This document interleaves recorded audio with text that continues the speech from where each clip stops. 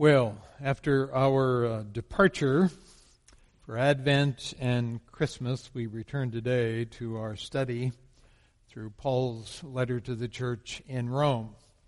You will remember that when we last met, we were in the middle of a section of the letter that dealt with the puzzling issue of the Jews. How is it that those people whom God selected from all the peoples of the earth to be His particular people, how is it that they should display such a hardness of heart that they would reject the Lord's Messiah for whom they had waited so long? And beginning in chapter 9, Paul provides some theological perspective on that question by indicating that when God elected Abraham, God was not electing all the biological descendants of Abraham, or else we would also have to consider the children of Ishmael as well as the children of Esau. But God was careful to point out to Moses that he is free to save those whom he chooses. He will have mercy upon whom he will have mercy, and he will have compassion upon whom he will have compassion. God's salvation is not connected to biology, but rather to grace. It is not connected to an individual's merit, but according to the merit of Christ.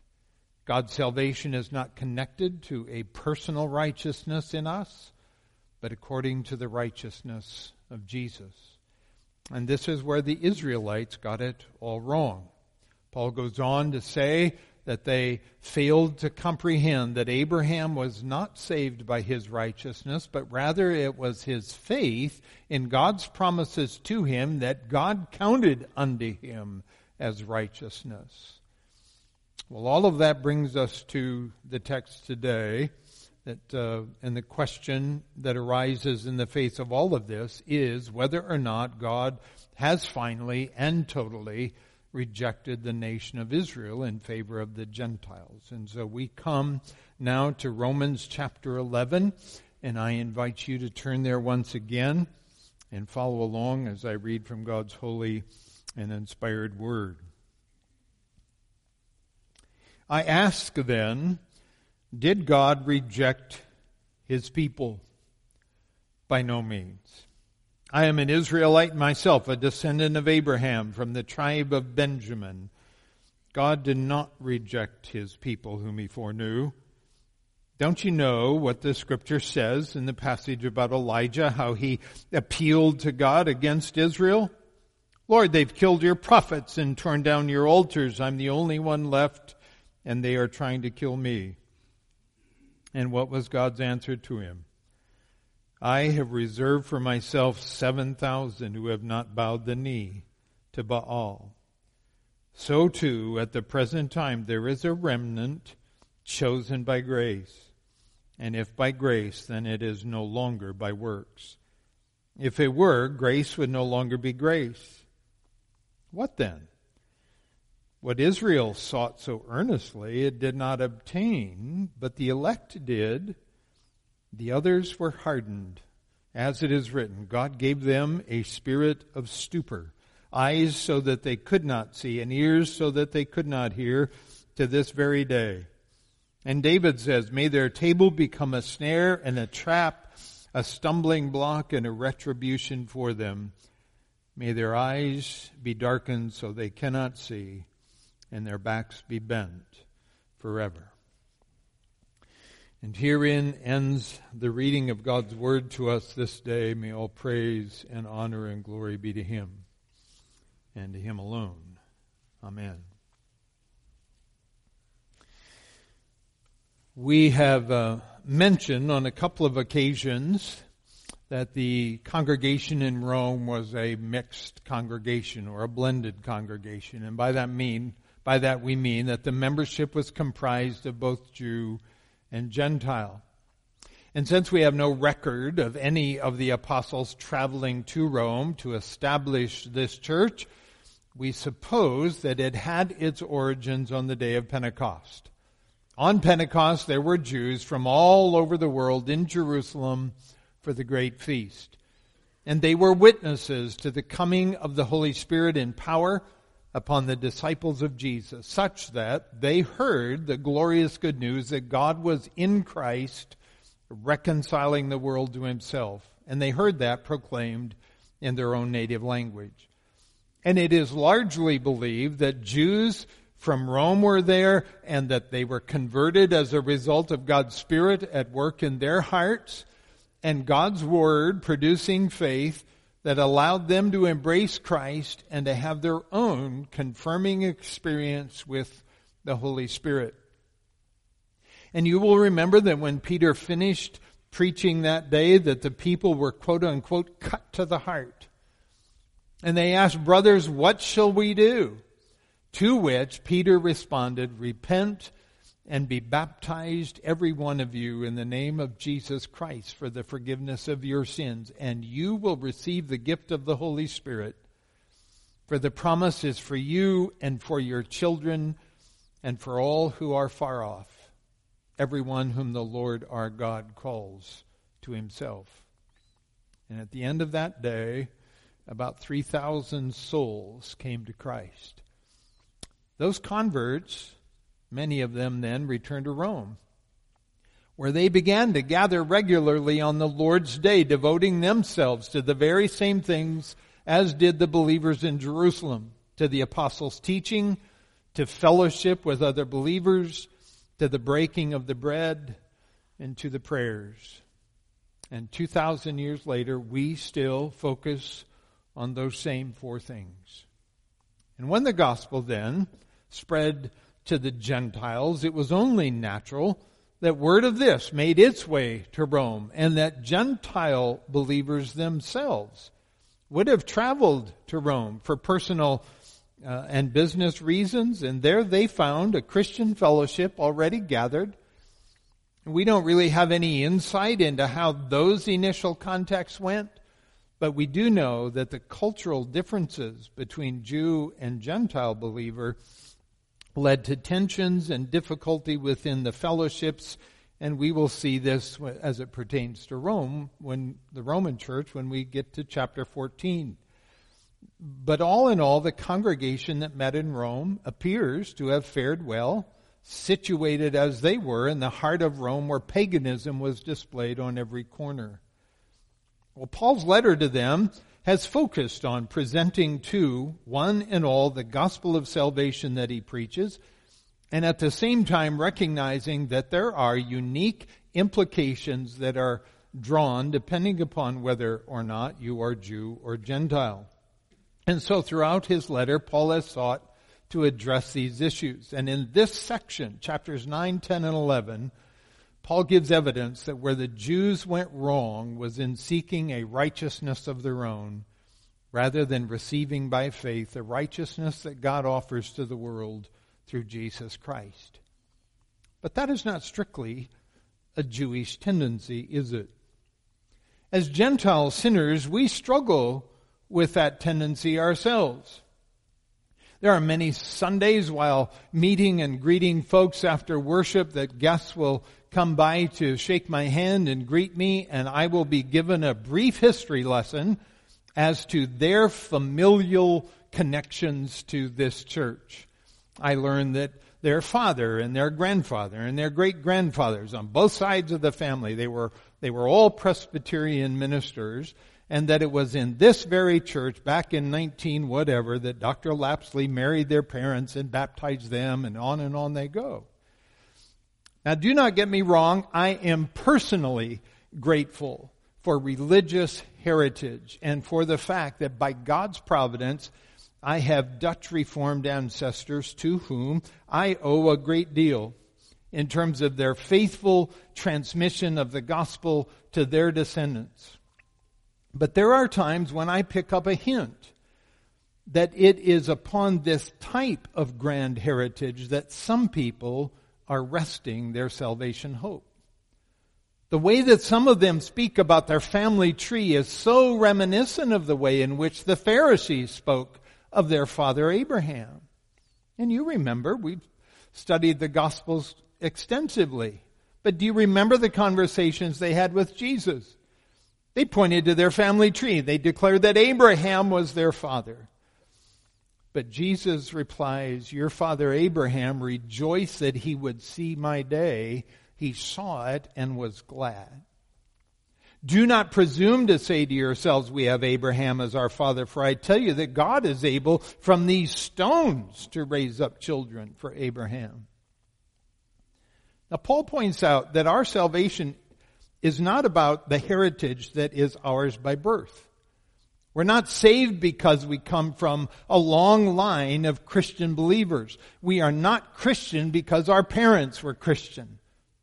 If we are Christian, it is because God's Spirit regenerated us to new life, and by faith we laid hold of the work of Christ, and we threw ourselves upon God's mercy, crying out in repentance, O God, be merciful to me, a sinner. And as Paul begins to deal with this tendency among the Jewish converts in Rome, he is underscoring for them and for us that our confidence cannot rest upon anything other than God's grace and the work of His only begotten Son. Now, having said that, it does naturally raise a question then as to what happened with Israel. If God made covenantal promises with Abraham, then what in the world happens such that by the time Messiah comes, the leaders of Jerusalem oppose him to such an extent that they are the plotters behind his crucifixion? And does that result in God finally and fully rejecting Israel? Or does God still have designs upon her? And Paul answers the first part of those questions when he points out that the problems between God and Israel cannot be laid at the feet of God. It isn't that Israel did not have adequate revelation from God's Word. It isn't that God failed to adequately provide for the needs of His people, or that God left her wondering what she should do. No, Paul writes. But of Israel, he says, all day long, I have held out my hands to a disobedient and contrary people. If there has been any rejecting going on in the relationship, it has been on the side of we human beings. And it's always the case. Adam and Eve rejected God in the garden. All of humanity rejected God's call to repentance offered by Noah. Pharaoh rejected God's word to him offered through Moses. The Hebrews rejected God at Sinai in favor of a golden calf. Israel rejected God as their king, clamored for a human king. Israel rejected God's prophets and chased after the gods of her neighbors.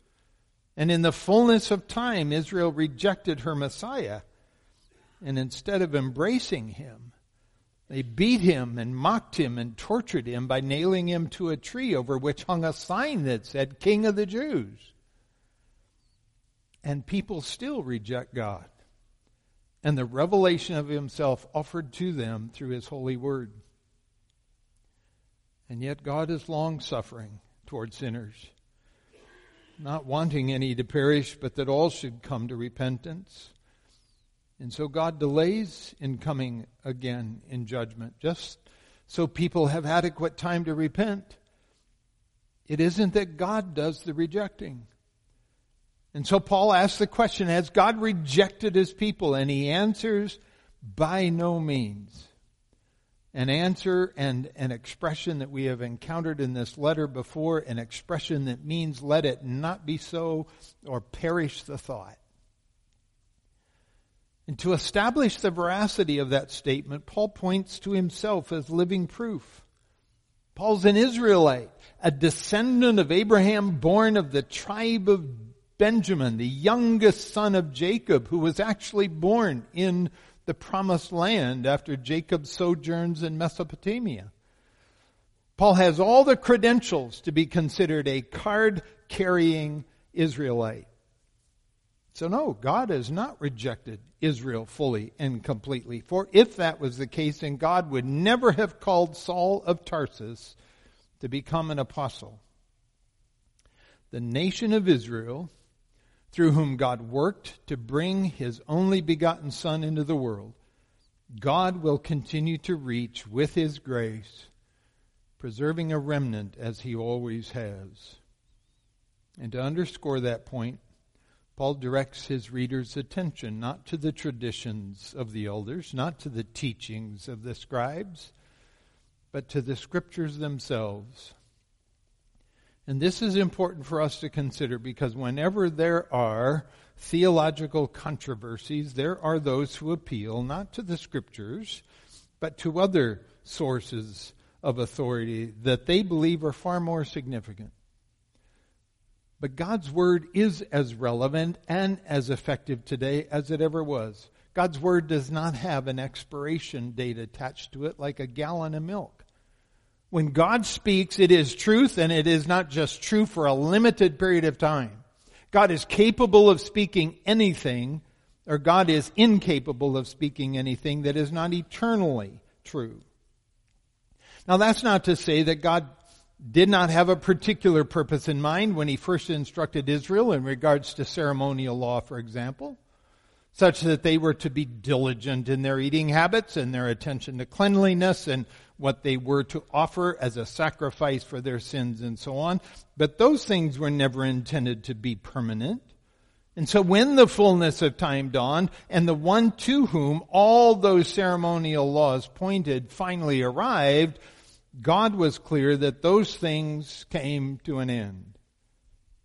When people seek to confuse you and suggest to you that God has evolved, that God has changed over the centuries, and that by this point in history God has mellowed a great deal, such that things He once commanded in the Old Testament have been abridged and boiled down to a simple adage like, can't we all just get along? You need to run away from that kind of influence as fast as your legs will carry you, because God is the same yesterday, today, and forever. And that's how Paul is able to point his readers back to the Scriptures and show them that the answer to their question is not found in the circumstances of the day. The answer to their question is found in the Scriptures if they will but study them. And he points to the time of Elijah, when Israel had rejected God under the influence of King Ahab and his queen Jezebel. Elijah had just conducted a showdown with the prophets of Baal, and God had graciously displayed His power and might before the people. And Jezebel went on the warpath, sending out hit squads to track down Elijah and kill him. And thoroughly spent emotionally and spiritually, Elijah decided that it would be a good time to take a vacation. And as we read earlier today, he holed up in a cave at Mount Horeb. Now, do you remember the history of Horeb? We also know it as Sinai. And it was there that Moses encountered God in the burning bush, and it was there that the people of God came after crossing the Red Sea, and Moses went atop the mountain and received the law of God. And here Elijah pours out the great frustration of his life and his ministry that people have not responded. In fact, the people have rejected God. And he says, Lord, they've killed your prophets, they have demolished your altars. I'm the only one left in all of the land who is faithful to you, and they're trying to kill me. Have you ever felt like that? God, what's up with this? I've done everything that you've ever asked of me, and still it appears that everything is coming apart at the seams. And Elijah points to what is a wholesale rejection of God, to the extent that they have killed the prophets, those whom God commissioned to proclaim to them the word of God. And then they destroyed the altars, the places where the priests would offer up the proper sacrifices to make atonement before the holy God of Israel, the places necessary to propitiate the wrath of God. And lest we think that this is only true of Israel, we need to remember what Paul will later write to Timothy.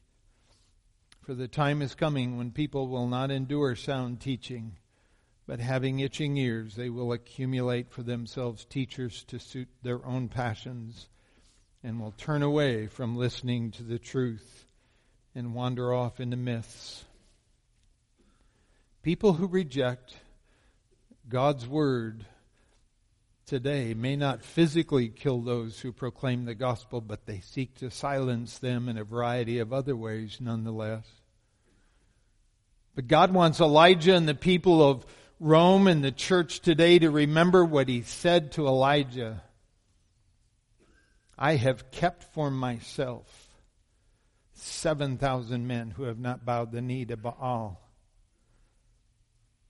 You see, the God of the Bible is a God who saves. He saves people who are sinners. He saves people who do not merit salvation. He saves people who are stubborn and hard-hearted. And he promises that he will turn their hearts of stone into flesh. And God will save those whom he chooses. These 7,000 who have refused to bend the knee to Baal did not remain faithful because they had the character in and of themselves to remain faithful. They did so because God sustained them. God kept them for himself. And Paul points this out because he wants his readers to recognize that God has set aside a remnant by grace in his day as well. Even though the majority of his kinsmen have rejected God's Christ, there are those whom God has chosen by grace to respond in faith to Jesus. There aren't any works involved in the equation because if there is, we can no longer claim that it's by grace.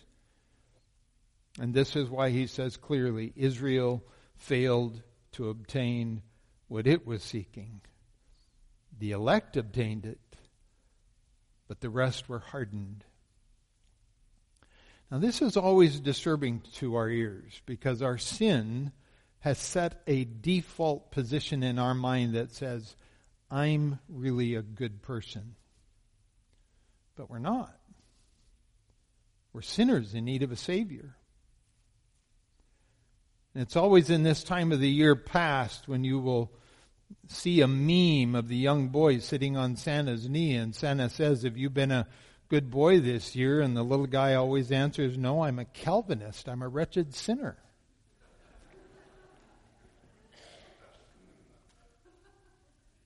And when my sin tells me I'm a good person, I'm inclined to reject Jesus and all that he's done for me. I'm inclined to rest upon my own righteousness and my own heritage and my own standing. But you see, it is that process of trying to defend myself before God that hardens my heart. It is this arguing with God that makes my heart reject him more and more and more until I no longer hear the call of the Lord to me to repent and turn away from my sin and rely upon him alone.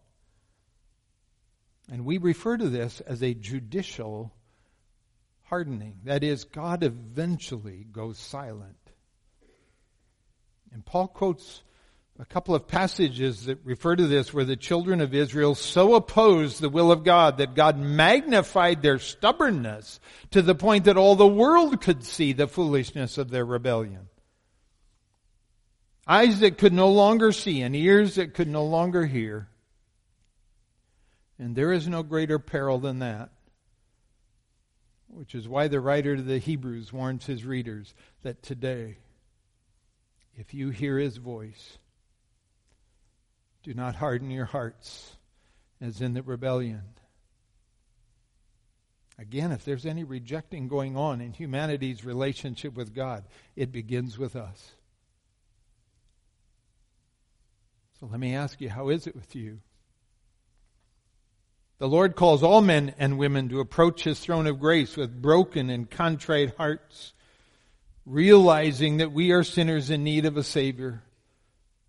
But not just any Savior, for there is only one whom God has sent to be the mediator between God and man, even Jesus the Christ, whose perfect life and atoning work have been shown by his victory over death and the grave to make him worthy of the name that is above all names, that at the name of Jesus every knee shall bow and every tongue confess that he is Lord.